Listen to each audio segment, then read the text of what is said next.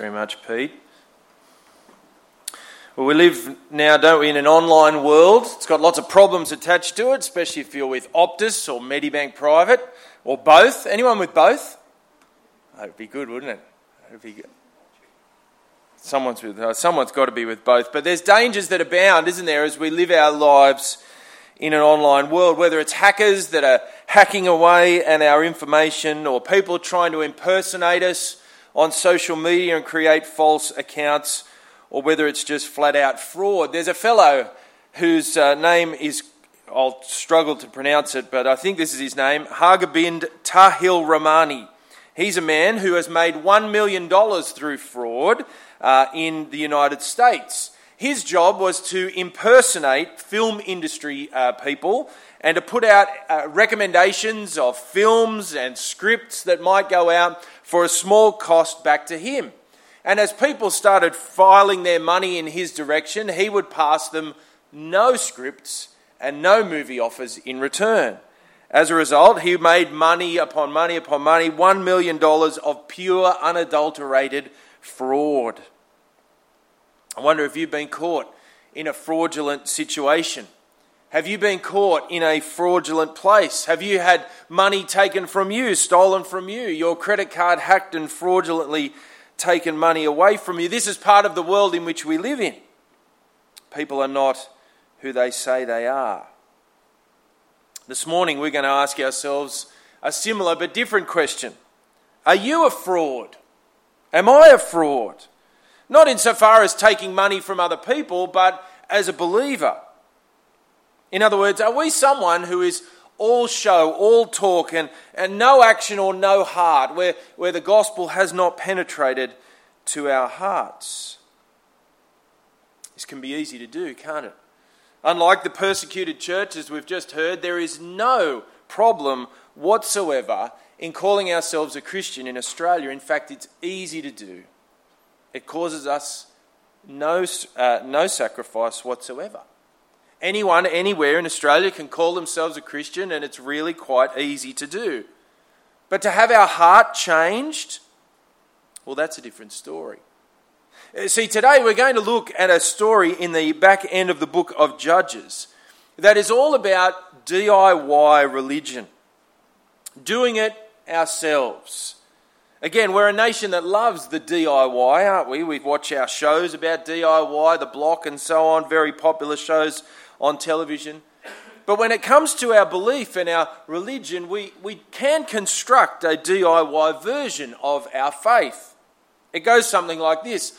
I like to think of God as, or I don't like to believe that God would think X, and it's easy to do. We pick and choose pieces of the Bible that we do believe and we don't believe. We place God in a box for a period of time to serve our needs and then bring him out again when we need him to serve our needs once again. It's a dangerous place to be. And in around about 1250 BC, we see an occasion of DIY religion that reminds us of how we can so easily fall into the same trap. How we can so easily take the worship of God and pervert it for our own good, but in the end, not for God's glory. As has been our normal pattern, we work our way through books of the Bible, and as a few people have mentioned to me over the last few weeks, they've never in their history of the Christian life walked through these parts of the book of Judges, particularly these chapters and the very terrible chapters that we'll find next week. And so, if these are fresh to you, I'm going to pray that God might open our hearts to hear what he has to say, not only in chapter 17, but chapter 18 as well. And if you've heard this for the first time, you might like to ask a question about it, and we're going to do that later on at slido.com on your device. And the hashtag to ask a question is HB for Helensburgh and SP for Stanwell Park. Please have your Bible open in front of you. We're going to look at these two chapters of Scripture this morning. Let's pray. Heavenly Father, be with us as we look at your word just now, these challenging passages that speak to us of what we must not do. We pray that we would learn from this negative example this morning so that we might be wholehearted servants and followers of you, and we ask it in Jesus' name. Amen. Well, the cycle of the book of Judges It's been something that we've looked at time and time again throughout the book of Judges, but in these last 5 chapters, from chapter 17 through to the end, it's something that we don't see at all. There's no cycle, there's no judge, there's no redemption for God's people at all. In fact, God's people, the Israelites, go further and further down into a spiral of sin. And here we see that they've lost all morality through false religion that has gone rampant in the nation of Israel.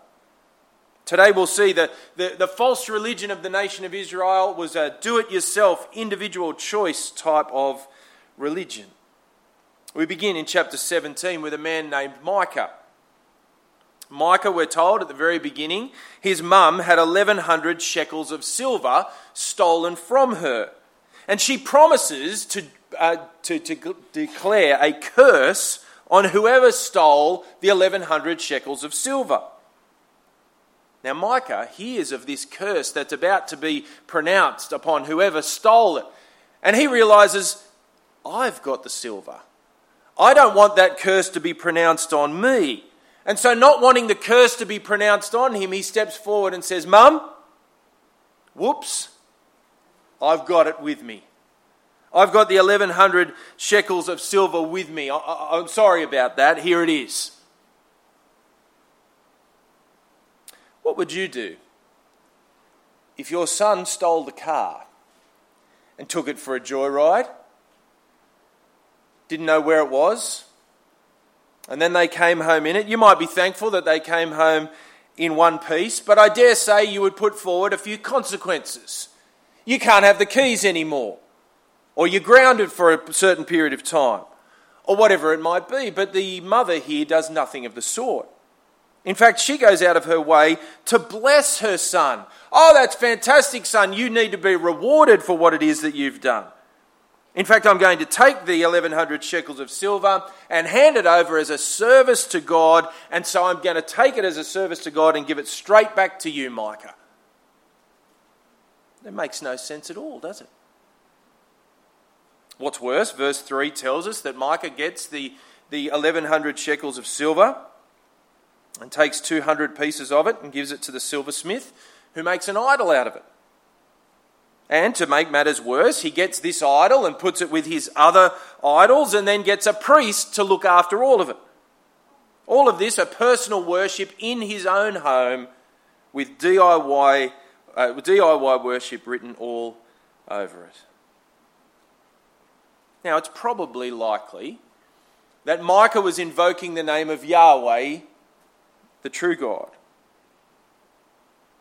And yet, though he was using the right words in his worship, he'd got it all wrong. For a start, he's using idols to bring about his worship experience. He should be worshipping in the city of Shiloh, but he's not. He's doing it in his own backyard. And what's more, he's doing it with stolen goods. It all looks so religious, but it's missed the point. Look at verse 6. This is what it's about. In those days, there was no king in Israel. Everyone did what was right in his own eyes. Micah was doing what was right in his own eyes. Worshipping, yes, but worshipping in a personal, do-it-yourself sort of way. And it gets worse. Verses 7 to 13 tell us that Micah meets a Levite on his travels. Now, the Levite people should have been the priests of God's people. And as a result, this Levite shouldn't be wandering around in the countryside. This Levite should be in Shiloh looking after the worship of God and his people. Instead, we're told he's a long way from home. Well, Micah meets him and he offers him a job. He offers him some work. He says, come and work for me and you can be my personal priest, my personal Levite. And I'll give you a room, I'll give you food, I'll give you a tab at the local religious supplies shop. Well, what an offer.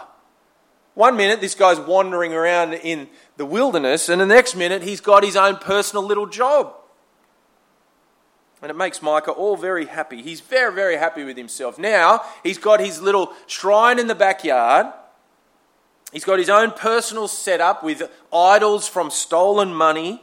He's got his own personal religious trainer in his Levite in his own backyard. And look at what he says in chapter 17, verse 13.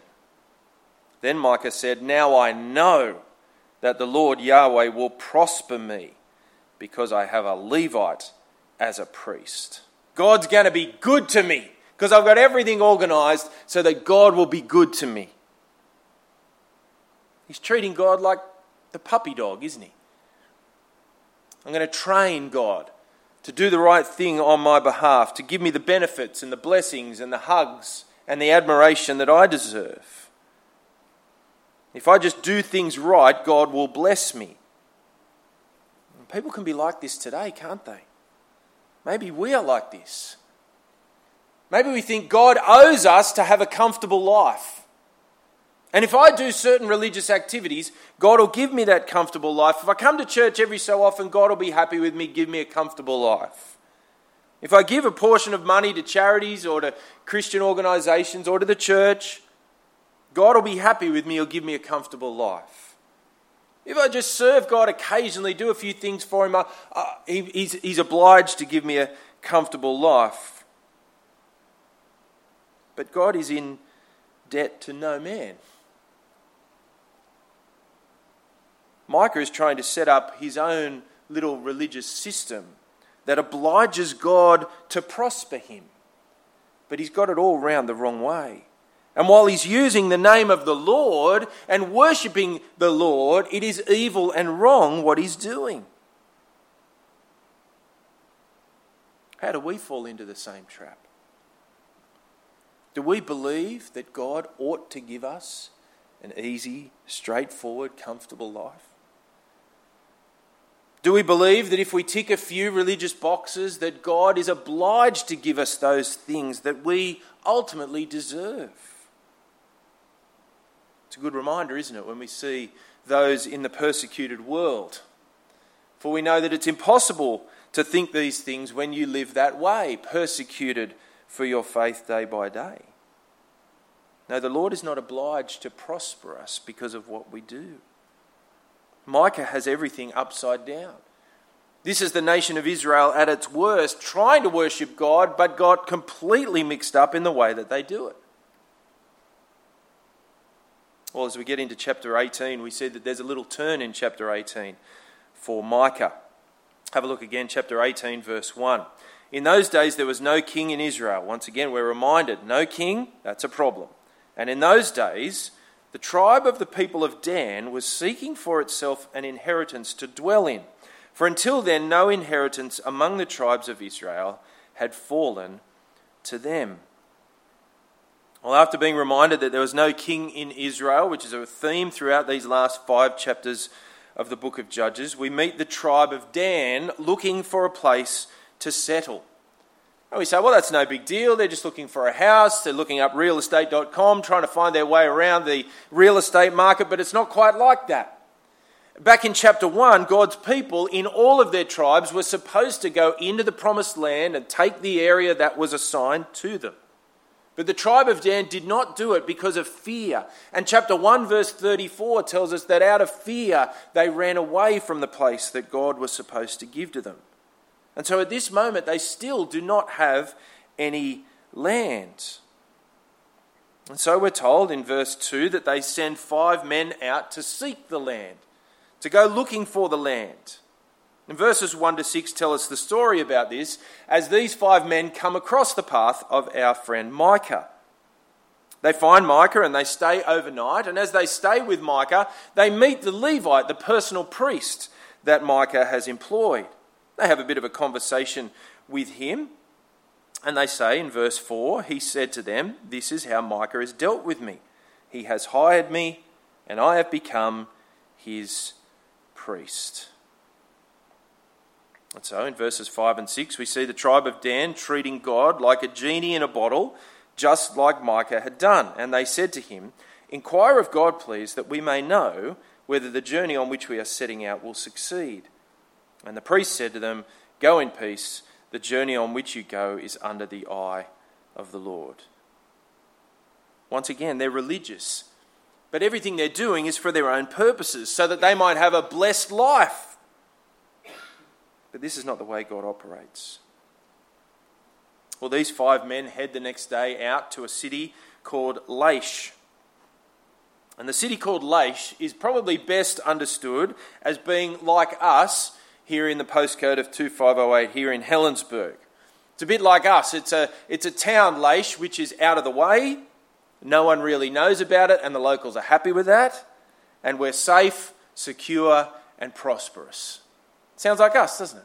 Out of the way, no one knows about us, safe, secure, and prosperous. And these 5 men of Dan go to this small town of Laish and they say, that's where we're going to live.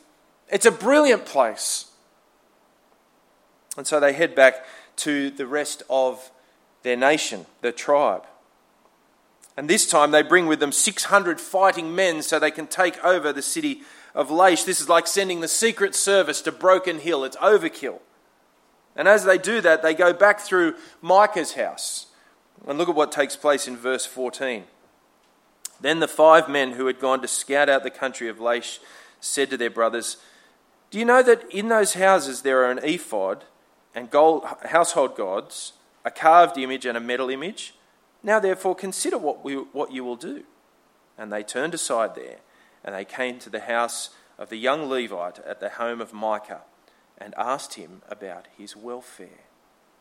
Imagine the knock at the door. This Levite that's been working for Micah for a period of time gets a knock at the door, and this time it's not 5 men, but it's the 5 men with 600 men behind him, probably armed with Uzis and all the rest of it, ready to fight on in the city of Laish. And they give to him a proposition. Look at verse 16. Now the 600 men of the Danites, armed with their weapons of war, stood by the entrance of the gate. And the 5 men who had gone to scout out the land went up and entered and took the carved image, the ephod, the household gods, and the metal image, while the priests stood by the entrance of the gate with the 600 men armed with weapons of war. So the 5 men walked straight past the Levite, and they put all the stuff in a bag, sling it over their shoulder, and nick off with it. This little shrine that Micah had created is now completely gone. What would you do? Well, the Levite stands by and does nothing. The 600 men are way too strong for him. But he does stop in verse 18 and says, what are you doing? It's a good question, isn't it? What are you doing? We're clearly stealing your gods. And they say to him, verse 19, keep quiet, put your hand on your mouth, and come with us to be to us a father and a priest. Is it better for you to be the priest to the house of one man, or to be a priest to the tribe and clan of Israel? That's a good question, isn't it? What a business proposition. Do you want to be the priest to one person and one household, or to a whole tribe? You can have a promotion, mate. Verse 20, the priest's heart was glad. He took the ephod, the household gods, the carved image, and went along with the people. Well, understandably, Micah's pretty cranky about this. You've stolen my household gods. Now that's ironic, isn't it? These household gods ought to be able to do something for themselves, or to be able to protect themselves. But of course, they're nothing more than metal and whatever else he had there in his household gods. And the whole thing is ridiculous. These gods should be able to do something about it, but these gods are made out of stolen property, and now these stolen property gods are stolen property in and of themselves. And so they take over the city of Laish, and put the priest to work with these, their gods. Now it's a picture that's all very religious. The people want to be religious people. The people want to set up a religious setting in the tribe of Dan. But it's all wrong. Yes, it's invoking the name of God, of the name of Yahweh, but it's all wrong. As chapter 17 verse 6 told us, in those days there was no king in Israel. Everyone did what was right in his own eyes. They might have still been able to speak the message about God, but in the end, it was evil. Self-serving. And selfish. And 3,500 years later, it can be the same for us. We can be here today self-serving. Self-serving so that we might have a better life, a more comfortable life. That religion is a part of our life so that God might bless us. But this is not how things work. in God's economy, in God's way of doing things. It is setting up him as the king of our lives that is the key aspect. This is the thing that Israel missed. They might have been mentioning the name of God. They might have been able to put the name of Yahweh on their lips, but their hearts were far from him. He was not their king, as he should have been. And later on in the nation of Israel, they would get kings that would slow down the bleeding of this horrible, horrible, unrighteous religion. But nevertheless, they still found themselves far from their Heavenly Father. So where does this leave us? What does this all mean for us? These 2 chapters of DIY religion, what do they say to us? Well, first of all, we need to know this. There is a king in God's people. And the king of God's people today is the Lord Jesus Christ, who sits enthroned at the right hand of God because of his death and resurrection for us. And we need to know and understand that he is our king. He is our Lord. And yet it's important for us to recognise in our own day that it's easy for us to say with our lips, I am a follower of Jesus, I am a Christian. That is easy to say. But it is harder to recognise that Jesus is our Lord and to live that way. See, all of us can say words. All of us can say Christian. All of us can say Jesus. But what we need is for God himself to install himself as king over our hearts. This is what we see in the Bible as the doctrine of new birth or regeneration. That God comes and takes up residence in our heart by his Spirit and is allowed to be the king of our lives. And yet, though this is the case, the worry for us is that we accept Jesus as Saviour, but we do not accept him as the Lord or King of our lives. But Jesus is our Saviour and our Lord. He is our Saviour and our King, our Saviour and our Master. And we must run away from anything that uses Jesus to bless our comfort or to bless our better me or to bless our better life. Because as we've seen in our video earlier in our service, sometimes with Jesus as King, life is harder. Because Jesus tells us to take up our cross and follow him. To fight sin and to have changed and new priorities. And we ought to expect in the last days that there will be some who claim the name of Christ and are completely fraudulent. Look at this passage from 2 Timothy chapter 3, verses 1 to 5. It's on the screen. Understand this, that in the last days there will come times of difficulty. For people will be lovers of self, lovers of money, proud, arrogant, abusive, disobedient to their parents, ungrateful, unholy, heartless, unappeasable, slanderous, without self-control, brutal, not loving good, treacherous, reckless, swollen with conceit, lovers of pleasure rather than lovers of God, having the appearance of godliness, but denying its power. Avoid such people. You see what it says there? Having the appearance of godliness. The appearance of doing all the religious things. The appearance of having the name of Christ on our lips, the name of Jesus on our lips, the name Christian as our identity, but denying the power which comes with Jesus as the King of our lives.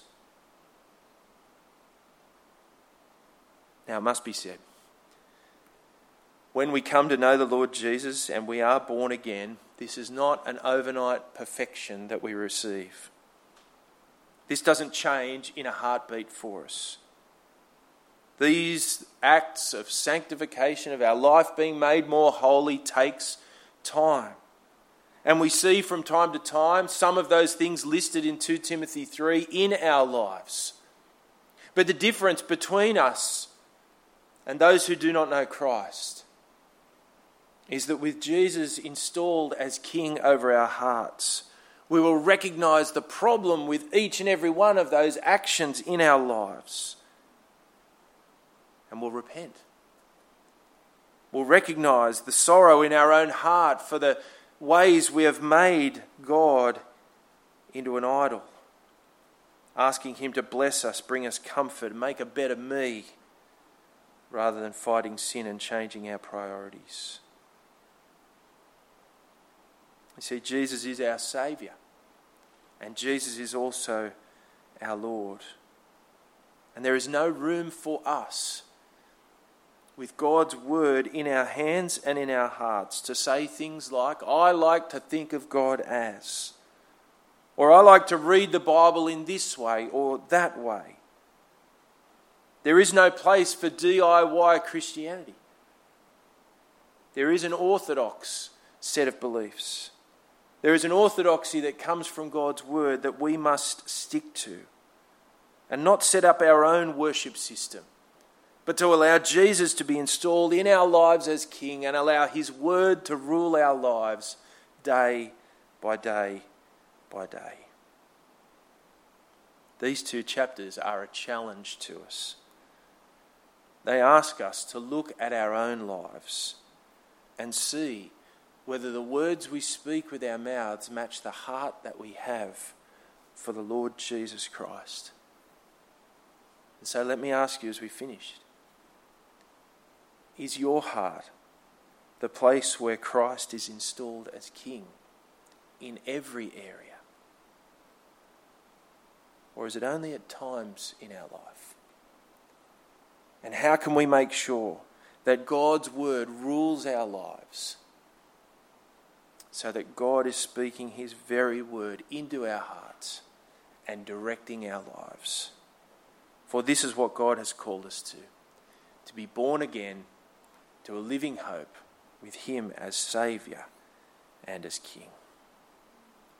Well, next week we're going to look at the last chapters of the book of Judges. And I want to remind you that these last 3 chapters that we'll look at next week, please read them beforehand. It will make much easier if you read them beforehand next week. They are very challenging chapters and cancelable in our regular culture. Have a read. Make sure you're acquainted with it. But for now, I'm going to give you a couple of minutes just to reflect, maybe ask a question at Slido, and then I'll come back and answer in a few minutes' time.